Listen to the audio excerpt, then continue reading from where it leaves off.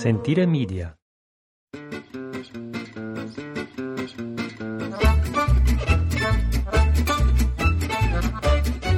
All right, here we go. On the 19th of January, a frozen morning. Good morning, Ashley. How you doing? Good morning. Great. We haven't done one of these in quite a while. Actually, we did do one a couple weeks ago. We did. And I started editing it. It was boring. He deemed it boring. If I'm sitting there editing a podcast and I'm bored listening to it, then I don't think we should put it So out. we scrubbed it. So maybe someday I'll quietly release it as a unauthorized podcast. But 19th of June, 19th of January. It is a beautiful sunny morning today. We have cold, frozen, and sun. -5 last night. Yeah, that was pretty good. But then woke up and it was 0. And I think today's going to be sunny and nice. Yeah, we had a high of 9 yesterday. It's supposed to get up to 11 in the next day or two. So winter weather. We just had snow. We've had a few snowstorms so far. Storm. All right, whatever. We've had some snowfall, and There you go. I'll take what I can get, and we'll see. It looks like it's kind of the air has changed again, so we're not getting hit with the crazy cold. So on today's podcast, we're going to take a little turn and be a little bit more serious and talk about the global political, mostly about North America and Europe, the situation here. I don't know if everyone's aware of what's going. No, I'm kidding. We're not talking about any of that crap. I'm sick of hearing about it. We're going to keep it light. Wait, we didn't talk about this. No, we're going to talk about snow in the grocery store and the garden and the Lardo and the Matera and Gaji and salami and keep it light. All Just right. local chatter. Go for it. Start it off. Well, we haven't missing in action for the last 3 months from a podcast. I would just drop the action part. There's been no action out here. It's why we haven't really done a podcast. Christmas came and went. We've just had rolling lockdowns. Let's just kind of call it that. And so we haven't. Yeah, nothing's open. Nothing's really open. There's nowhere to go. There is one place that's open. The only place we go, guys, is the grocery store. And we go to every grocery store we can. We'll be like, let's just go to the grocery store. Jason is frustrated. How do we lose winter weight when all we do is grocery shop? It's the only reason to leave the house. You can't really leave the house unless it's for work, a medical emergency, or getting supplies. And we've got all the supplies we need except for food. You didn't say food. So it's my one time a day to jump in the car, drive I'm one of those old Italian guys who drive 30 kilometers, 25 kilometers an hour. And you're like, down go the ahead, road. pass me. What do I care? Where am I going? I know. The other day we were waiting to go into the fruit and veg It was a standoff. in Piobico. And no one wanted to go in. Jason and this other guy were in line, and the old guy goes to Jason, "Oh, you were here first. Go ahead." And Jason goes, "I don't have anywhere to go. You go ahead." He goes, "I don't have anywhere to go. I've got nothing to do." So it's just, yes, we'll go to the grocery store in Piobico. The grocery stores at Urbana. We'll go. Yeah, we're allowed take to the drive towards Aquilania. Since we live in a rural community under 5,000 inhabitants, we are allowed to travel within a 30-kilometer radius. Mm-hmm. So that's basically our big five: Piobico, Sant'Angelo, Apecchio, Urbana, and Aquilania. Mm-hmm. It doesn't matter though because we're just rotating grocery stores. There's nothing open. So restaurants are closed for dinner. We're in the orange zone right now. This stuff keeps changing and whatnot. But blah blah blah. Look it up. Google it because we don't have good information. We just. No, I was going to say that's why we haven't really gone anywhere. I don't know, but I don't want to go into it. Okay. One last thing though. 2021 travel. Listen, we get emails now of people. What's the situation? Do you know? If you could sit here when you write that email and look at where we live, you'd laugh to yourself while you're asking us that question. We have no idea. We read the news. We barely can get the news because the feed is so weak. Yeah, our internet's been spotty for months. We have no idea. So emailing us, what's the travel situation for 2021? Like, we have the insight. Now, we weren't invited to the last EU summit, nor were we invited to the MPs meeting the other day in Rome. So we are a little bit out of the out of the loop. Maybe- But on the last meeting, I can speak on. No, we have no idea. No, we don't. We wish we did. Hoping for the best, just like all of you, but not a clue. So we'll keep you posted when we know anything that we can share, but there's nothing new from Italy. No. After the holidays, it's always time to start making salamis and sausages, and we did it this year again. Salamis are up and hanging. We did them. They look good. They look good. We did them before Christmas because it's been warmer in the later part of February and early March in the last few years. And I just wanted to do it early this year so they're done before that period's going to come. Mm-hmm. They look great. They look great. And we're going to do the sausages. We did much. It was, back it up. Yep. It was classic Gaji. We just, for the diehards out there who listen to these stories every year. It was the status quo. This year it wasn't so much about the salt, which is always the argument. He was upset about the size and the cuts that we made for breaking down the meat. And then he declared, for some reason, 13 years into this project, he's the only one allowed to put the meat into the grinder. We both were like, oh my God. We both had to walk away and leave him by himself. And he was up there doing it by himself. Oh my God. We'll do sausages. We did we did a third of what we normally do for salami. So and then we're going to do some sausages coming up this weekend. Very, very little. I think we're going to we did so much last year thinking we'd have guests. Yeah, and I gave it all away. We ended up sending the majority to my girlfriend who lives in France to give away to her neighbors because it was just like everyone's got sausage. Everyone out here makes their own homemade salamis and things. We can't send it to the States because it'll never get through customs. So there you go. What are you going to do? So we cut back sausages. Hopefully, like you said, we might be doing them Friday. Friday, Saturday. And poco. And those take only 3-4 weeks to cure. So that will be done before that little warm spot usually happens in the later part of the winter. Speaking of pork, we have another project to start. Oh, I've got my my conca. It's a marble box for lard. So we're gonna put down. I ordered from the Good Pigs the Cinta no, the farm raised one. Okay. I didn't want to go all the way up to Urbino for it. And that's coming. So we're gonna put pieces of pork fat from the back strap, like the back fat, from these really good pigs where the fat is like butter when you eat it. It really is. And that will go under salt, and it'll and a mix of herbs. Yeah, you rub it down with different herbs and the usual suspects. The pepper and the rosemary and the garlic and and then you put it under a little clove, I think. Yeah, there's clove and maybe some like orange zest or something, and then you put it under salt, like literally piled under in this box, and when the moisture comes out of the meat, it makes this kind of gross looking soup, to be honest. It's like liquidy and salty.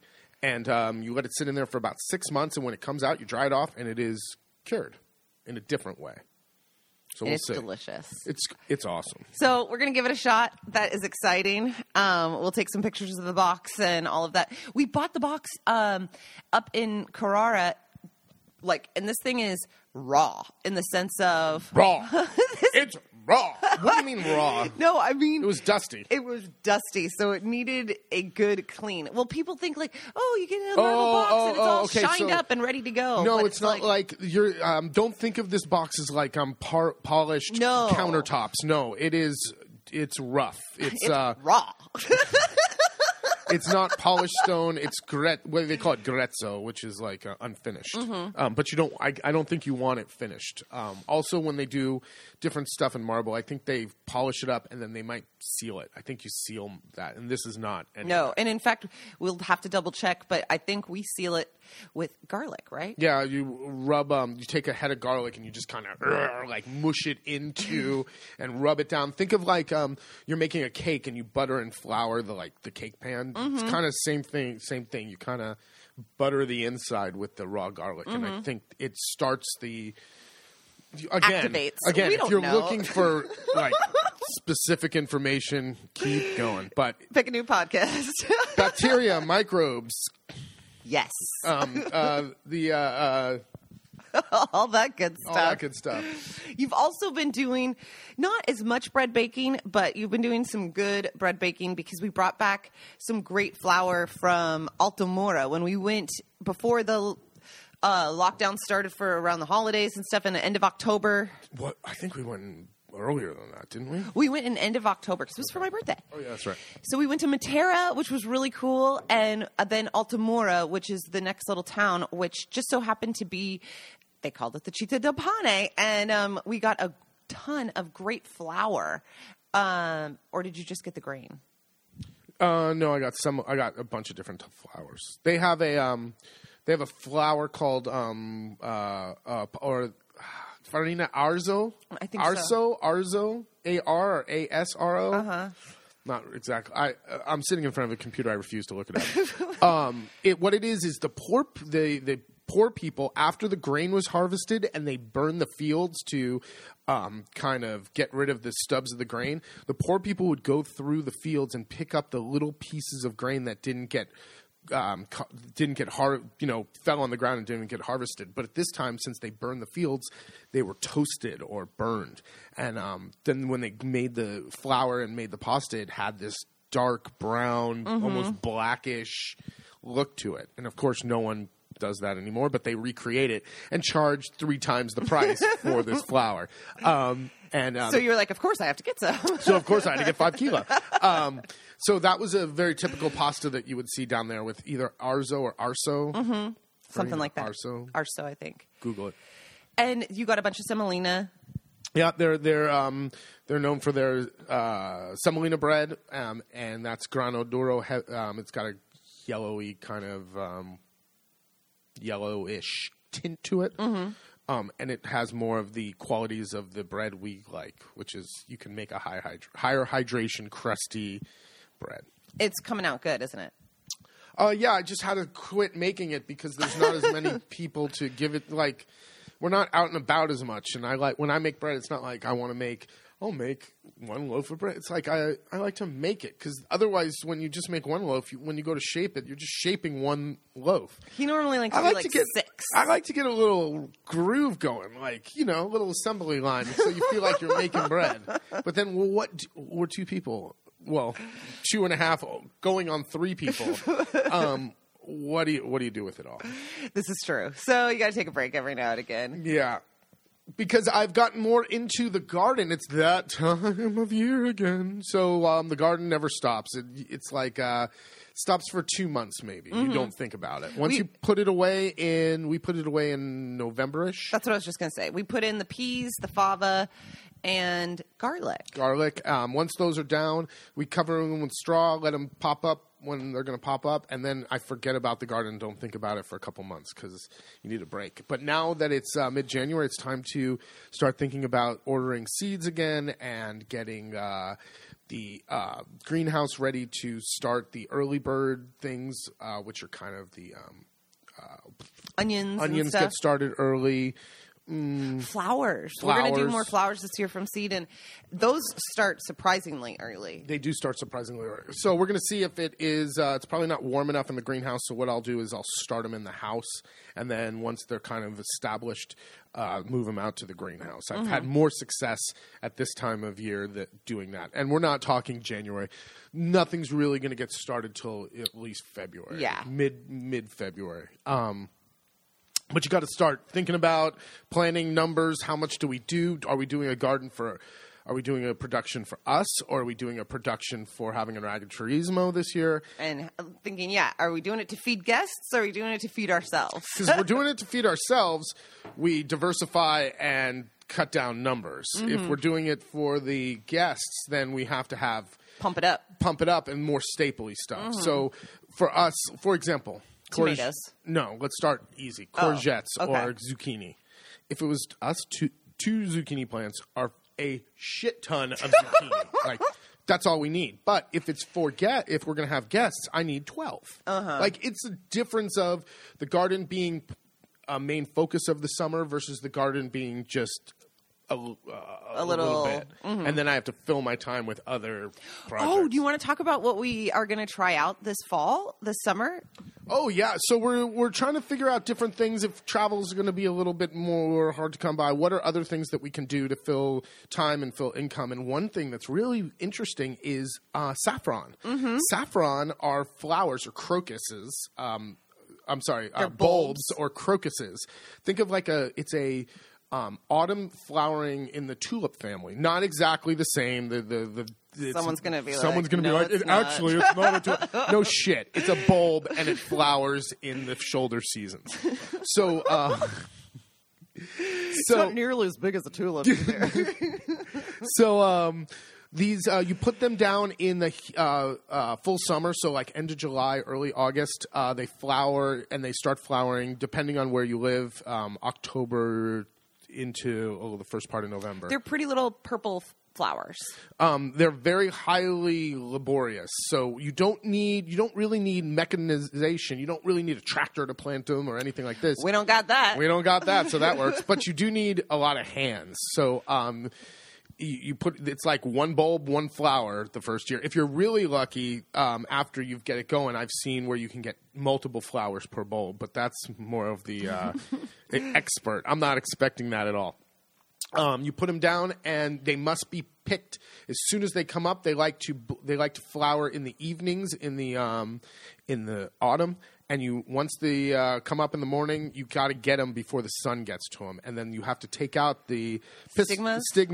Stigma? I think so. Stigmas immediately. So it's very laborious. It's like crunch time. When it's go time, it's M&F and go. So to get a kilo of these, like now the if you do the economics, the squeeze is worth the juice is worth the squeeze. But there's a certain number you have to do to kind of make it worth the while. You need to make a kilo of this anywhere between 25 to 35,000 flowers to make a kilo. So it's a lot. We're thinking we might start with 5,000. So we're not going to come anywhere near that. But we're going to do a test run.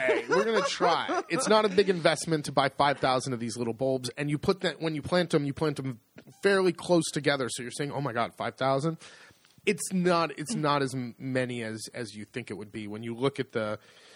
It takes up a very small footprint, I think. So that'll be interesting. I'm excited that, like you said, that goes in at the kind of end of July. Well, we're still in the planning phases. This is not something that we have to get with the seed order. No. This is a midsummer thing that will be for autumn. There's a few other places doing it in La Marche and a handful more throughout Italy. So looking at trying to get Italian bulbs, and I don't know. I think it'll be interesting to. And you say, Jason, are you growing this because you use it a lot? Absolutely not. No one in the area. Absolutely not. No. Not a lot of saffron going on around here. There is. You can make risotto Milanese that has saffron in it, right? No, we're just trying to think of other things. Yeah. No one uses saffron. Absolutely not. This is in high demand. Oh, unheard of. Any other great ideas? I know. We're running fake business out here, and we're good at it. The talk of so that we got a little bit of local gossip. The talk of the town this winter has been super bonus. Euro super bonus. Everyone's talking about it. So just like the €1 castles that you saw, which, by the way, no Italians ever talked about that. No, that was not really a thing on the ground. You know what I mean? Like that's just was publicized on websites and stupid articles. Okay, listen. Yes, there is supposedly a thing, but just stop. We're all adults. Stop and think about it for 2 seconds. Does that sound logical to you, or do you think there's many strings attached in that? It's ready to go, right? Exactly. So I'm sure that it is possible to get a €1 home, but I'm not going through the paperwork, and I would hate to even research it, but I know that there's a lot of strings attached. So the Euro bonus, the super bonus, is a stimulus, economic stimulus plan from the European Union to get people to restore ruins in Italy. Ruins is in private homes like what we have around here. There's a bunch of places where it's just a pile of rocks where a house used to be. Mm-hmm. So the European Union will subsidize a good portion of the restoration of that, not the purchase, the restoration. So you and you need to, of course, be in energy efficient accord. Yeah, there's a lot of obligations, most of which are restoring it in a green way, which we don't know what that means yet. But the incentives are huge, and so buy. The talk of town is you get 110% back, or they pay up to 90%. Like there's all this just buy this ruin. They give you 110%, and you're like, what? So you're telling me the Italian government is going to reimburse 110% of the cost? Like my bullshit meter just goes out of control. And we're like, yeah, sure, okay. Sign me up for 2. I'll take 2.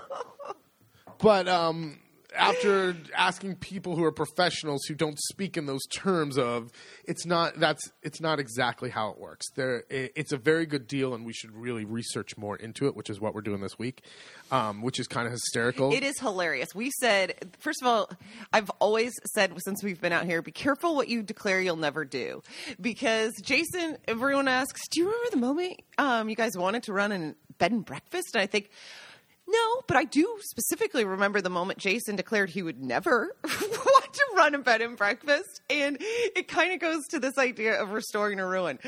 I don't ever remember a moment going, I feel like I really want to restore a ruin. I definitely know we have both declared I never want to restore a ruin because of what you'll get into. And now we're like, maybe we should restore a ruin. So it's hilarious. You never know. But from what we've been told by professionals, this is something that you really we shouldn't just overlook and pass up. We need to research it more and understand. So we're going to meet with the geometra. But it's hysterical that we don't know what our jobs are in the future, and we're going to restore a house. Why not? For you, just for us. It's ridiculous. So if that's the case, though, these times are ridiculous. If that's the case, though, it's we know we like being out here, and we would just want to find something that would be for just us. Yeah, something small.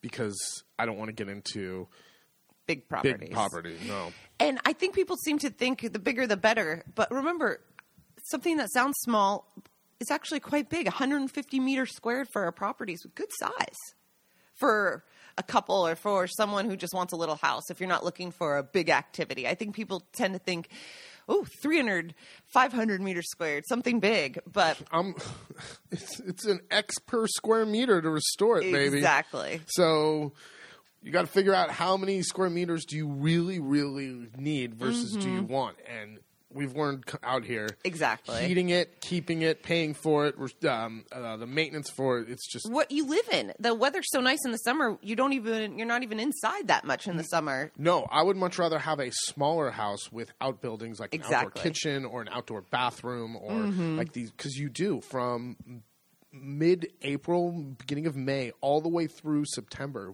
Some years into October. We are outside 80% of the time. The only time you really are inside is when it's like from the heat of the day to avoid it and to eat. And same with the Dutch neighbors who are in their mid-70s. So from our age to theirs, you're outside, you're active, you're doing stuff. So anyway, it just kind of made us rethink, what do we want? What are we going to do? What headache do we want? What nightmare do we want to involve ourselves in? Exactly. I'm such an optimist. I know. He's a pleasure, folks. So that's what's going on around here. We'll try to do, now that we're on the other side of the solstice. Because your body rhythm responds better to that. Well, it's getting lighter every day. Like, I always just, I'm like, that middle... That 15th of December to 15 January is that really dark period. Yes. Just like in the summertime when it's like the middle of July and it's just, the sun comes up at 4 o'clock in the morning or something and it's light till 10:30. It's the opposite is true. So I'm more optimistic now that we're on the other side of the shortest day. I hear you. The chickens like it too. They've upped production. We started winter and this year with quite a few more chickens, but we had a rough week last week. 2 hens died of natural causes, and one hen... We think we had a hawk attack. I think it was attacked by a hawk. We realized she had a bunch of missing feathers, but because of these other 2 chicken deaths, I was more concerned with those 2. And it was like, what's all these missing feathers? Didn't really notice it. And then it was like, oh my God, this poor hen is all like slashed up on her back. On her back. And we say that because hockey's been around. We have I don't know if it's a hawk or a falcon. Whatever it is, it's been and low. Like hanging out in the cherry tree where you're like, whoa, this guy's close. And the chickens know it. They all hang out under cover. They go from being underneath the bushes, the like hedges, to underneath in the outdoor kitchen in like a zigzag motion. Totally. They do not run straight. So I think monsters from the sky are trying to pick them off. Yeah. I know. It's that time of year when it's slim pickings for the other animals. So our chickens, our fat hens look mighty tasty. So we got to keep an eye out for them. It's never a dull moment out here in the countryside. No. All right. This one we did quick and dirty. It's time to get moving, get off our fat behinds and start pretending like we're going to do something. Because guess where I got to go? The grocery store.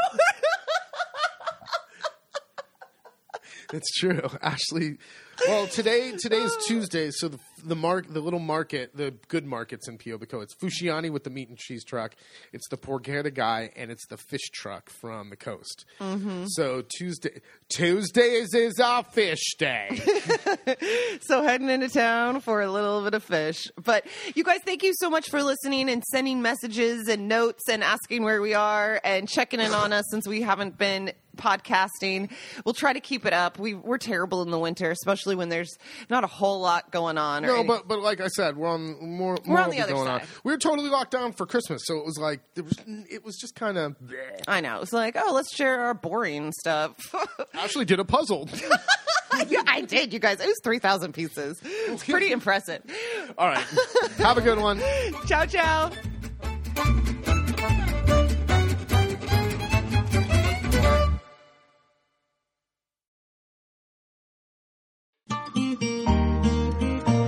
Sentire Media. Hey, podcast producers and show hosts. Do you want to join a podcast network that celebrates all things Italian? At Sentire Media, we understand the allure of Italy and its unique culture. Our devoted team of hosts and producers are all driven by their shared passion for Italy. And we work tirelessly to create the best lifestyle podcasts and content that will whisk you away to the very heart of Italy. With us, you can savor the mouth-watering flavors, get lost in the stories from the past, break down the cultural barriers, and truly immerse yourself in the vibrant traditions of this intoxicating country. If you have a great podcast idea or are already in production and would like to join Sentire Media, head over to sentiremedia.com. That's SENTIRE media.com and find out how to submit your show.